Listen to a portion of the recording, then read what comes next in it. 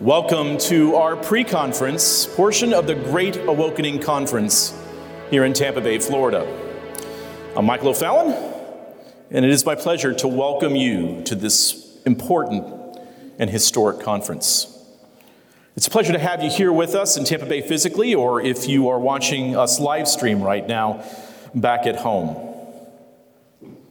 We live in strange times. We live in times where what we understand as reality of what we have always known, of what have been gradual changes throughout our history, have drastically changed. And maybe some of you are asking why. And this message is meant not only for those that I know that we're quite well recognized within churches, because we have addressed many of these issues going back to 2017, back before anyone was speaking about things such as intersectionality or critical race theory, back when most folks that were properly evangelical and exegetically biblical, keeping to a historic hermeneutic and confessional, were confused by these terms. But yet for years, those terms, those ideas were used throughout what we know as evangelicalism. So you might want to ask yourself, what's going on? What is behind all of this mess?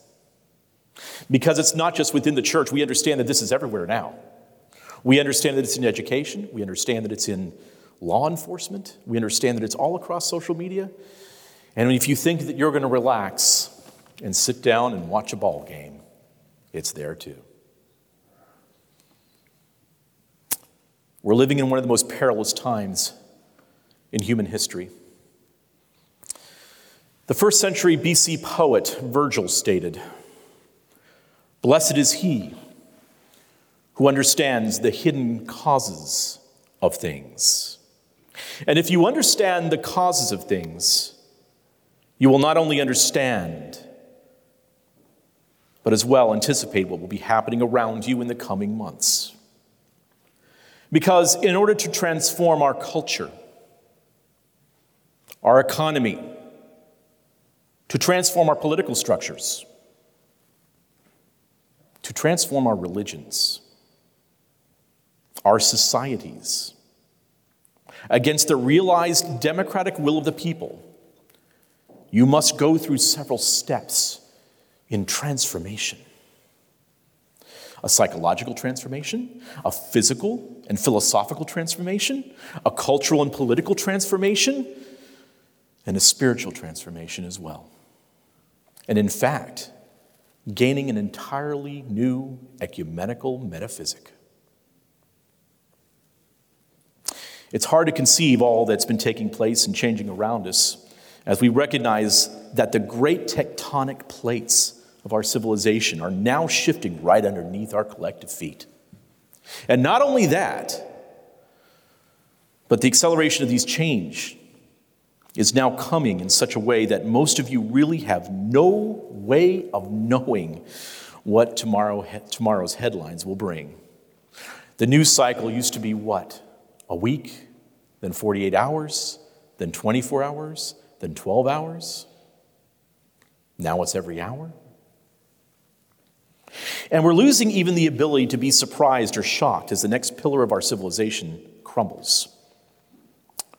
One boundary after another is transgressed. One institution after another is torn down. One pillar after another demolished. And sadly, we're watching the dismantling of an entire civilization by people who claim that in doing so, they're serving the liberation of humanity. We are watching day by day, moment by moment, the realization of the great technocratic, oligarchical, intersectional, postmodern Fabian socialist dream. And what was that dream? It was the dream of a humanity come of age, of a humanity that could sever itself from its Judeo-Christian, capitalistic, equal opportunity-based, enlightenment-inspired, modernist, and reasoned past and establish itself in a new postmodern present and point itself to a new technocratic open society future. The move, simply put, is to transform our society from an analog civilization to a digital civilization. From what you know to be true, physical, certain, objective, into the unreal, subjective, and downright mythological. The great postmodern neo-Marxist dream was that you could have the fruits of the Judeo-Christian ethic in a civilization while denying reason, logic, the scientific method, mathematics, subverting exegetical methodologies at virtually every point. The fact and reality of the matter is that thus far, the great postmodern neo-Marxist dream has not produced human flourishing at all. It has not produced human happiness. Now, there are all sorts of income redistribution schemes that can point to, on the surface, that they have some impact on improving our world, of distributing monetary methods to other peoples. But all the while, ignoring and denying the millions of murders under their own Marxist agenda.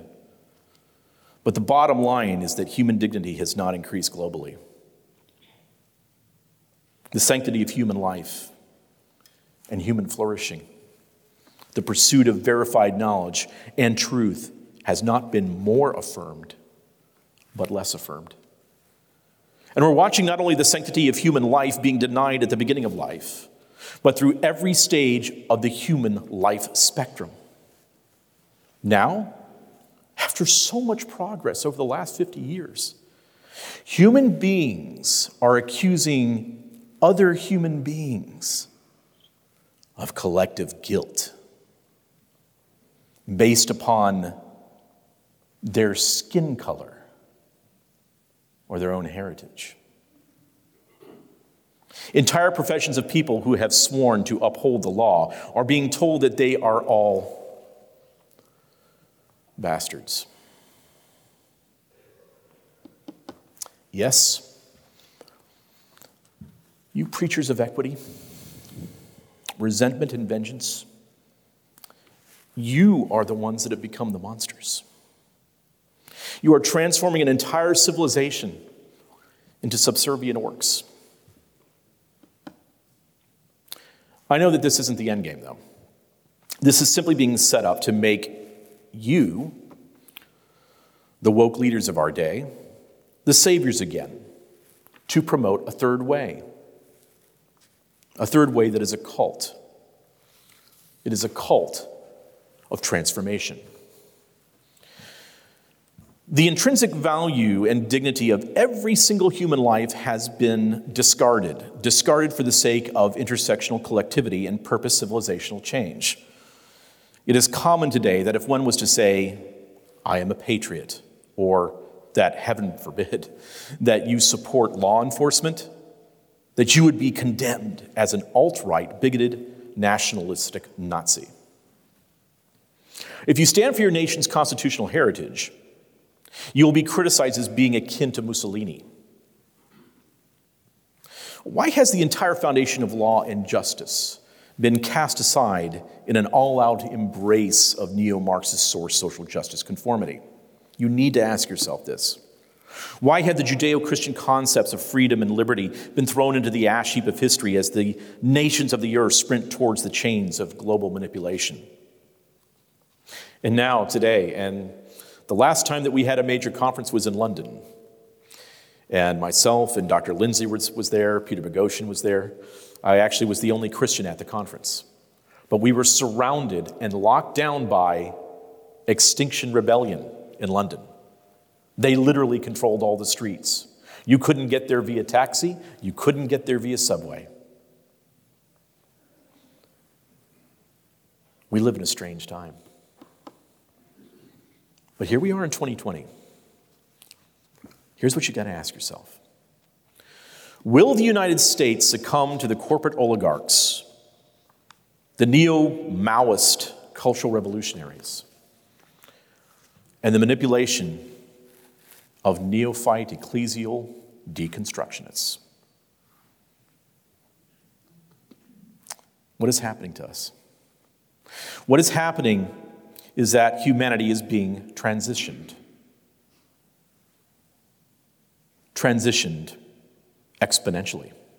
Transformed individually in civilization against our will.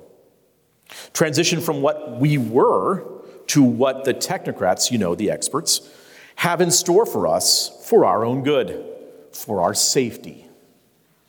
So how did we get here? And more importantly, the big question you need to ask right now is, where are we going? I guess we would first answer the question of why would anyone insist on taking the entirety of the world down this path? Well, intellectuals are naturally attracted by the idea of a planned society in the belief that they will be in charge of it someday. There is a massive societal shift away from the established modes of religion and political ideology and towards a society which various forms of victimhood can provide markers of social status. And there is a reason for this. It is a means to an end. The trigger at the very heart of the desire to create massive change in society or in a large organization is reflexivity. The very first thing that I ever spoke about in Sovereign Nations, before Sovereign Nations actually even launched, was the subject of reflexivity. Because I was very much aware of it, and very much involved in it.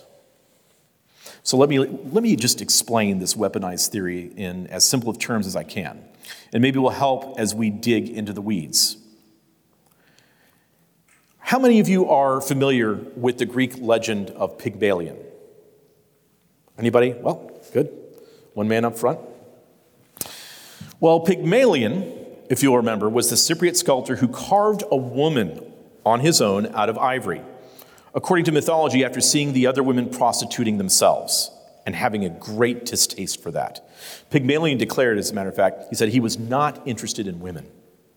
But then he found his personally carved statue was so beautiful and realistic that he actually fell in love with it.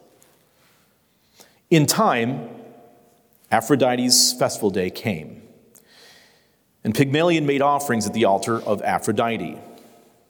There, too scared to admit his desire, he quietly wished for a bride who would be the living likeness of my ivory girl.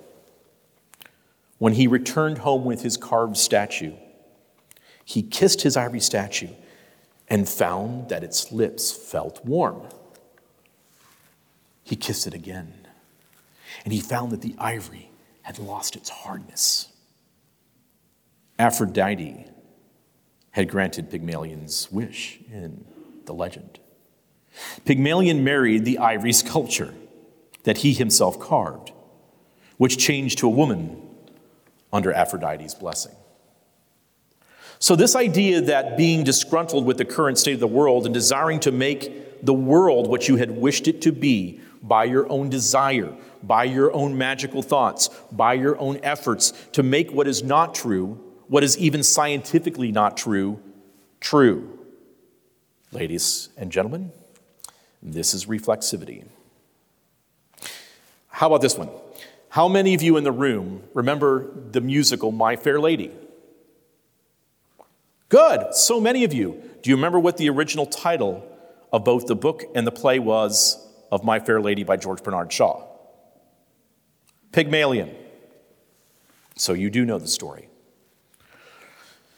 So Henry Higgins wandering through Covent Garden to stumble upon Eliza Doolittle. Eliza Doolittle. She doesn't do much anything at all. She's of low caste, a rough Cockney flower girl. She could never be passed off as a sophisticated nobility, right? That was the whole idea of this. And Henry Higgins magically transforms Eliza Doolittle into a beautiful, sophisticated, civilized woman to fool the world.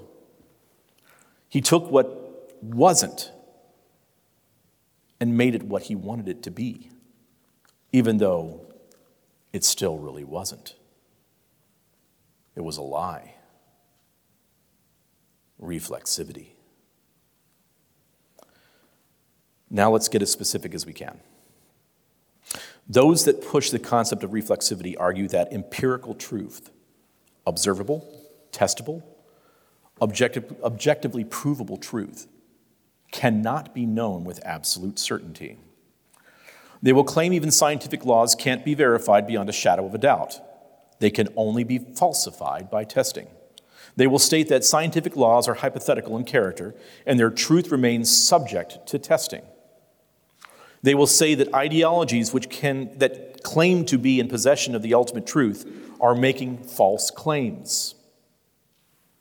Therefore, they can impose on society those imperfect truths only by force. This applies to capitalism, fascism, national claims of sovereignty, or religions that make absolute truth claims. In their view, all these oppressive ideologies lead to repression of achieving operational goals. And they lead to oppression of people that are outside of your truth. Those that are in different tribes, if you will, from Popper's standpoint. To really understand this, it is good that we take a moment just to understand the principle of alchemy. Alchemy is the scientific method seeks to understand things as they are.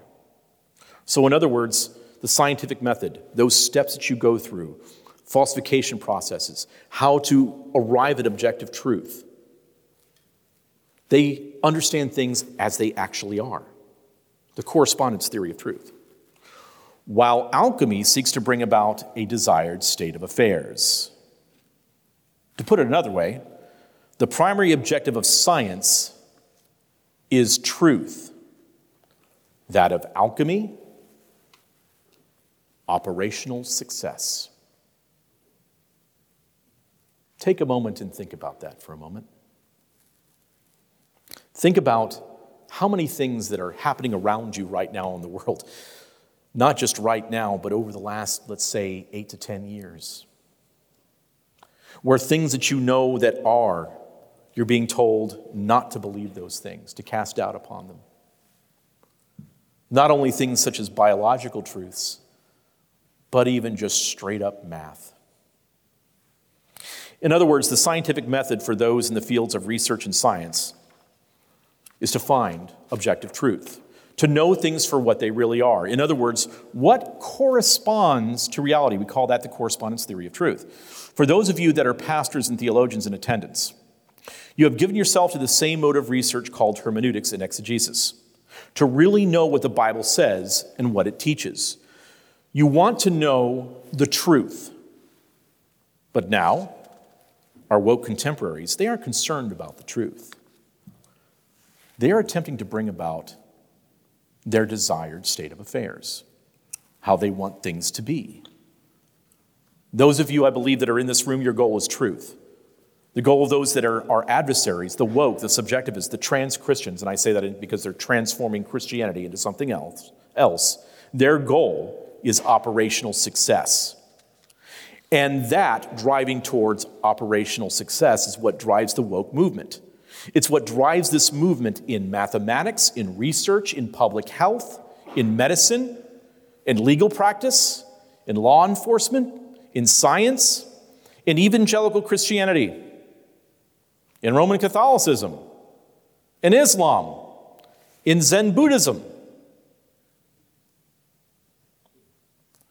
I heard recently that our Trojan Horse series of videos that I did with Dr. Lindsay and Dr. Bogosian was being shown over a 3-week period at one of the largest Jewish temples in Tennessee. That's how far this reaches. This is all for their operational success.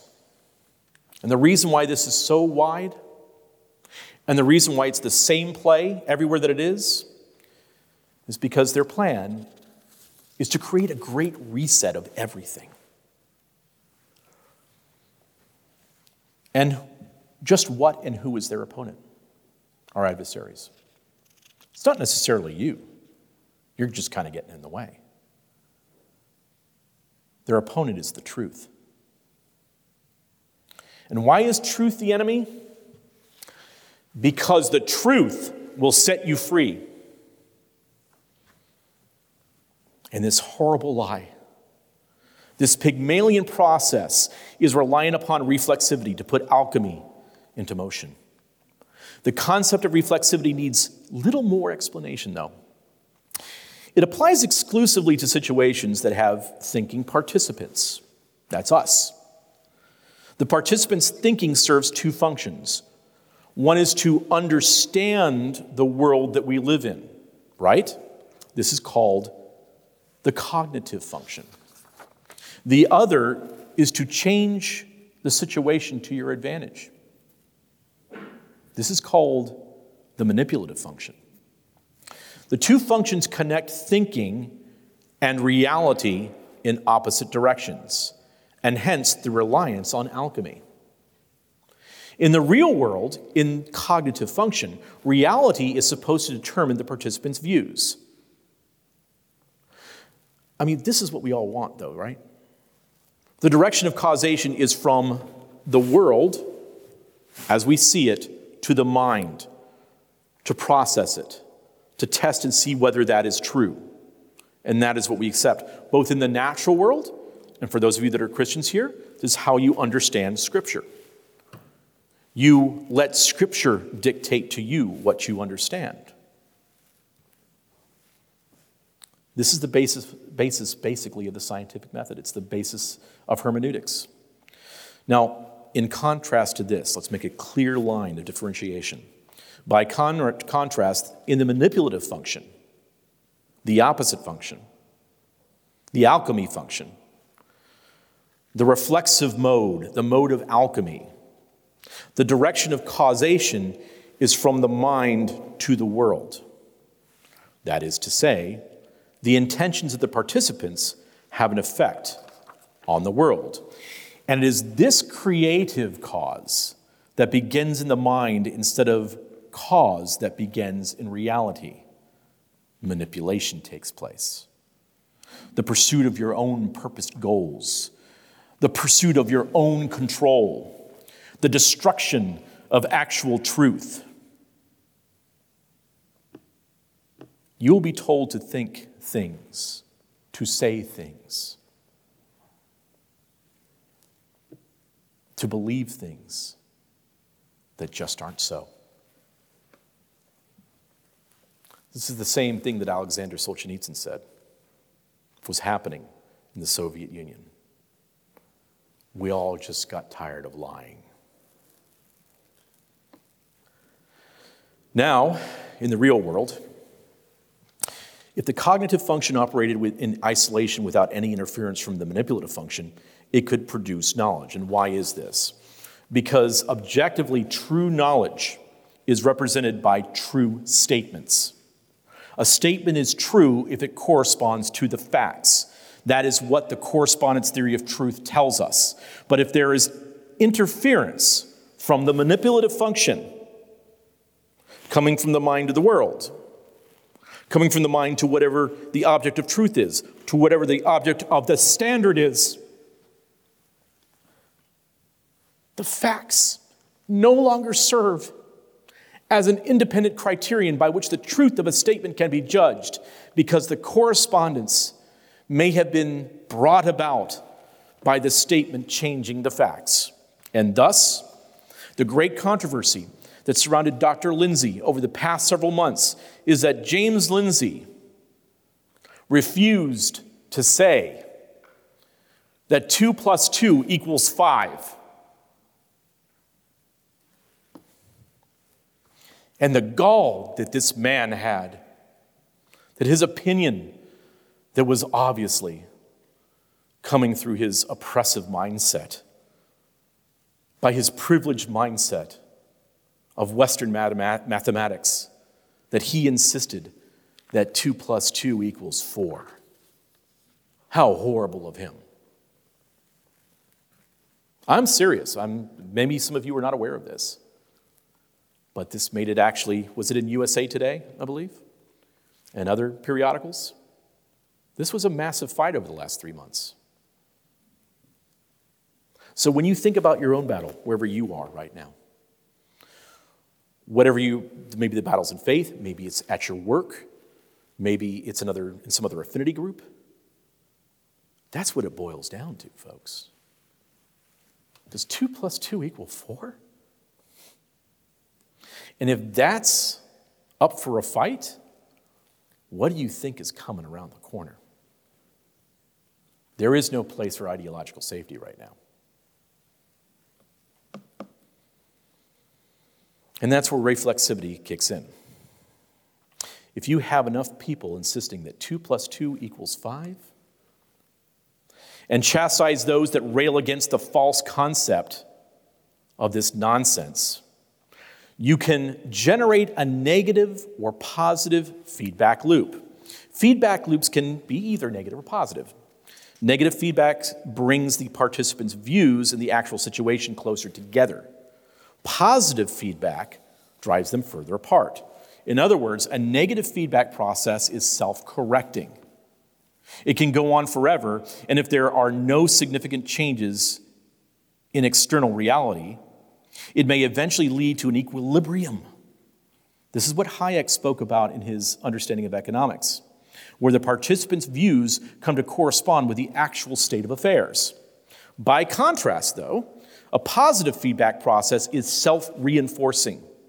It cannot go on forever because eventually the participants' views would become so far removed from objective reality that the participants would have to recognize them as unrealistic. Nor can the process occur without any change in the actual state of affairs. Because it is in the nature of positive feedback that it reinforces whatever tendency prevails in the real world. This is what we call a fertile fallacy. Fertile fallacies, interpretations of reality that are distorted. Yet they produce results, even though they are lies. I mean, think of it this way. You could think of it as some truth, but it is wrapped all in a lie. So where at first look and first glance you go, yeah, there's a problem there. There's really something there. But yet all the package that it's wrapped in is a complete farcical lie. It reinforces the reflexive momentum that you are attempting to bring to operational success. So let's just take a moment to pause. Let's think about the reflexive movements that are not based upon reality, but that are meant to produce operational success. And if reflexivity is dependent upon continuous feedback loops. If you want to create a reflexive movement, something that changes all of society, something that changes what was understood by everyone as this is the way that things are, this is our standard. If you want to change that, you literally need to have everyone in the big lie. Everyone, everywhere. So if you can have every social media organization, if you can have every mass media organization, if you can have every source of research, if you can have every educational institution, if you can have nearly every religious institution, if you can have every major corporation, if you can have nearly all of your politicians, if you can have push notifications to every phone to continue with a reflexive wheel to make sure that it's creating a reflexive fog that's everywhere. If you can have commercials running constantly on the television. If you can have every major league sport communicate your fertile fallacy for the purposes of reflexivity. Well, now, ladies and gentlemen, maybe you're starting to begin reflexivity. When speaking about reflexivity in scientific research, Dr. Joan Eakin from the University of Toronto and the Dalla Lana School of Public Health says this about reflexivity in research. What is called reflexivity in qualitative research, self-knowledge, is the capacity to recognize and to utilize for analytic purposes your own location, your own experience, and relation to what analytical purposes are being studied. In other words, you use yourself as a data sample. So, what is your standpoint? What cognitive biases maybe do you have? Well, as a research, you can add that into your qualitative research. Come up with your own truth. Make the world the way that you want it to be. Take the world that we know now, that we understood as working together synchronistically. Shatter it to bits. But put it together in the way that you want to see it. This is self-knowledge. Self-creation of the operational success that you wish to conceive. For those that are experiencing these massive changes across our society, I know it's hard to understand how we get to the point where things are right now, how we end up in some of the terrible places that we're in, where nothing could be thought of as, well, when this date comes and we vote, either you win or you lose. That's how we've done things in this country for over 200 years.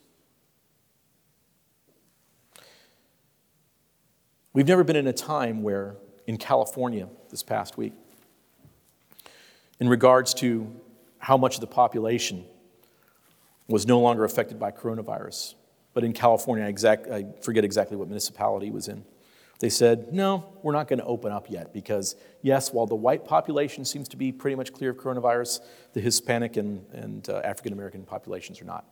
So we're going to keep everybody locked down. It's called health equity.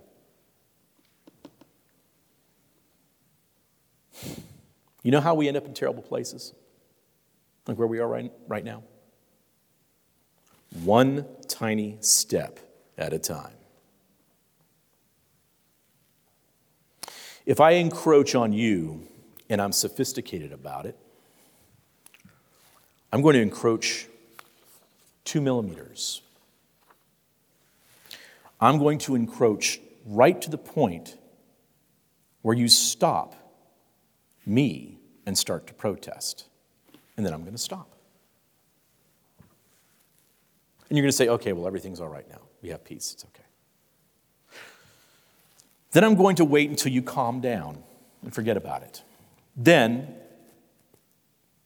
I'm going to encroach again, right to the point where you protest. And then I'm going to stop again. And then I'm going to wait. And I'm just going to do that forever. And before you know it, you're going to be 3 miles down from where you had started. And you'll have done it one tiny step at a time. And then you'll say, how did I get here? And the answer was, well, I pushed you a little farther than you should have gone, and you agreed. So then I pushed you a little further than you should have gone, and again, you agreed. You did nothing. It's time to stop agreeing. It's time to end this reflexive madness. I think all of us that are here in this room understand that something is coming to a head, to a point. If you're someone that's denying that anything has changed in this past year, either you're lying or you're mentally unstable. I think we can all say that with certainty right now. But this has been coming one tiny step at a time. If you think back 6, 7, 8, 9, 10 years ago, you all heard whispers of the things that are now taking place all over our nation. You heard them, but you said, but so-and-so couldn't have said that. That institution wouldn't do that. I know those guys. Those are good guys. You know, he couldn't have meant what you think he means when he said that. And then they turn up the heat again. And then maybe they form a coalition. Maybe a number of them get together and they continue to say these things together. And maybe they'll put out 5 articles that are really good, but for every 5, there's one that's like, wow, what's this about equity and inclusion? And all of a sudden, what is this about critical race theory and intersectionality? And where's all this coming from? Well, understand, critical race theory is simply a tool. I think we've been over this many times. It's a tool of destruction. And intersectionality, after you have the destruction, after you have the implosion created by critical race theory, where everything is burnt to the ground, intersectionality is what comes along and takes all that rubble and builds it back again upside down. They build back better in their terms. But they build back in a way that could only be held together with current modern engineering, with the kind of technology that you have today that can hold impossible structures up. If you've ever seen postmodern architecture, you would know what I'm saying. Bizarre shapes that there's no way that can be held up. The base is this small and the top is that big. Because it's not natural. But it can be done. So if it can be done, we should do it. So all of a sudden you see that many folks that you would say have been saying these things about critical theory, about critical race theory, that have been opposing critical theory and critical race theory, all these folks now are starting to jump on the bandwagon to say, yes, critical race theory is a problem, and critical theory is an issue. Great. What do you have to say about intersectionality? Silence. Again, can you talk to me about intersectionality? Well, I see some value in intersectionality. Because it follows an Augustinian framework. And intersectionality is a great way for us to understand still, oh, okay, I see where you're going now. In other words, critical race theory and critical theory is a means to an end. The end, the future, to quote Ariana Grande, to quote several other pop stars, to quote several movie actors, to quote Kimberly Crenshaw, the future is intersectional. And intersectionality is the perfect grid framework for everything. It's what promotes equity. It's what promotes diversity. It's what promotes inclusion. But in fact, what it promotes is discrimination. It is systemic oppression. And just like it's always been, the thing that they accuse you of is what they're actually doing to you. That's what intersectionality is. It is verified, checked, laws passed, legislated discrimination. Not based on merit, on whether you earned it, not based on opportunity, on whether you worked hard for it, whether you studied for it, whether you risked all for it. No. It's based upon your skin color, upon your ethnicity, upon what you believe, upon your ideas. And isn't it amazing that one of the ways that we start to get to this area first with intersectionality is through public health. Let's remember something.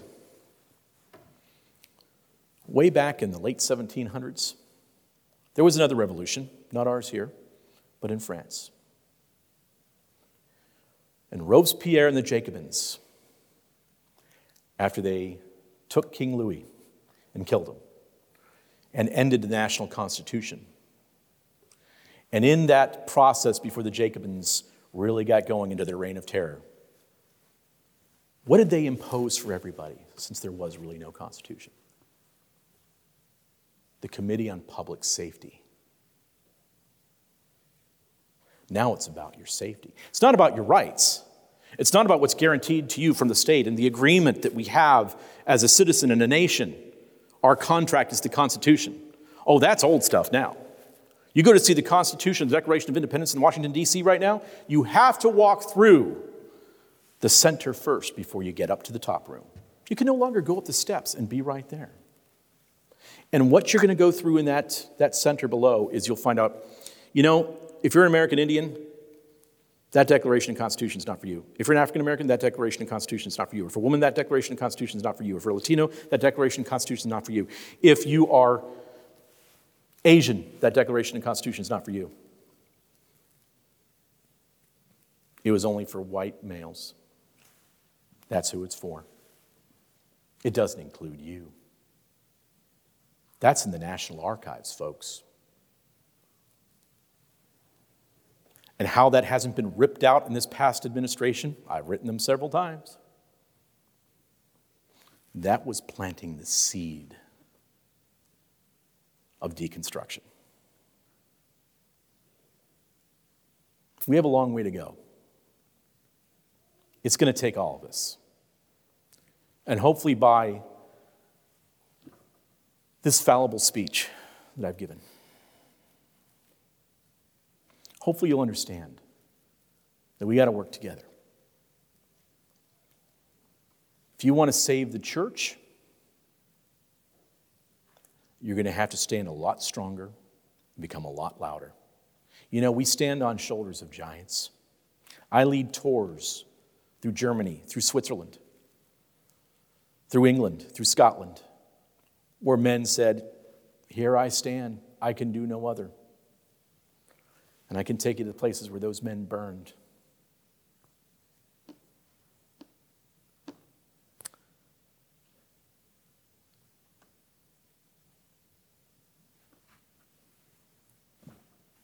So here I stand.